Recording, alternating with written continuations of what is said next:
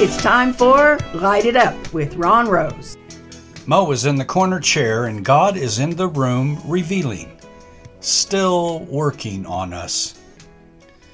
Can I tell you a story? Chuck asked. It's one of your God thing stories. Before I could reply, he began. I didn't want to knock on her door. I didn't even want to be there at all. She had always been so negative and critical. When I was in my 20s, I would write her letters. Instead of answering my letters, she would return them with spelling, grammatical, and stylistic corrections. She never had a kind word to say about anyone. Now, as soon as we sat down, this 82-year-old asked, "Why does your wife speak such poor English?" She was still at it.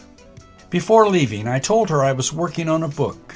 She responded, "I suppose when your name appears on the cover, it will be followed by BA and MA," and I said, "No, degrees aren't important. The president of one of the largest advertising companies in the world only has a 9th grade education. Just because he quit school doesn't mean he quit learning.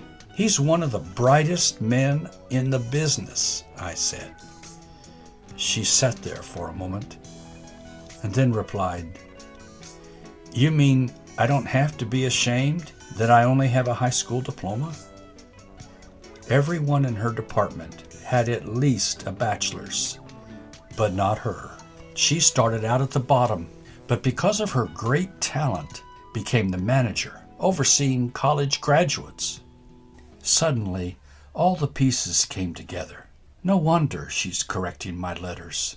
It was her way of saying, "I may not have a degree, but I'm smart enough to correct your letters."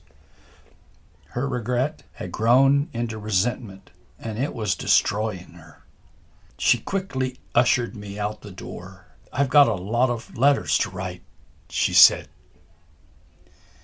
And so the collection grows. Thank you, Abba.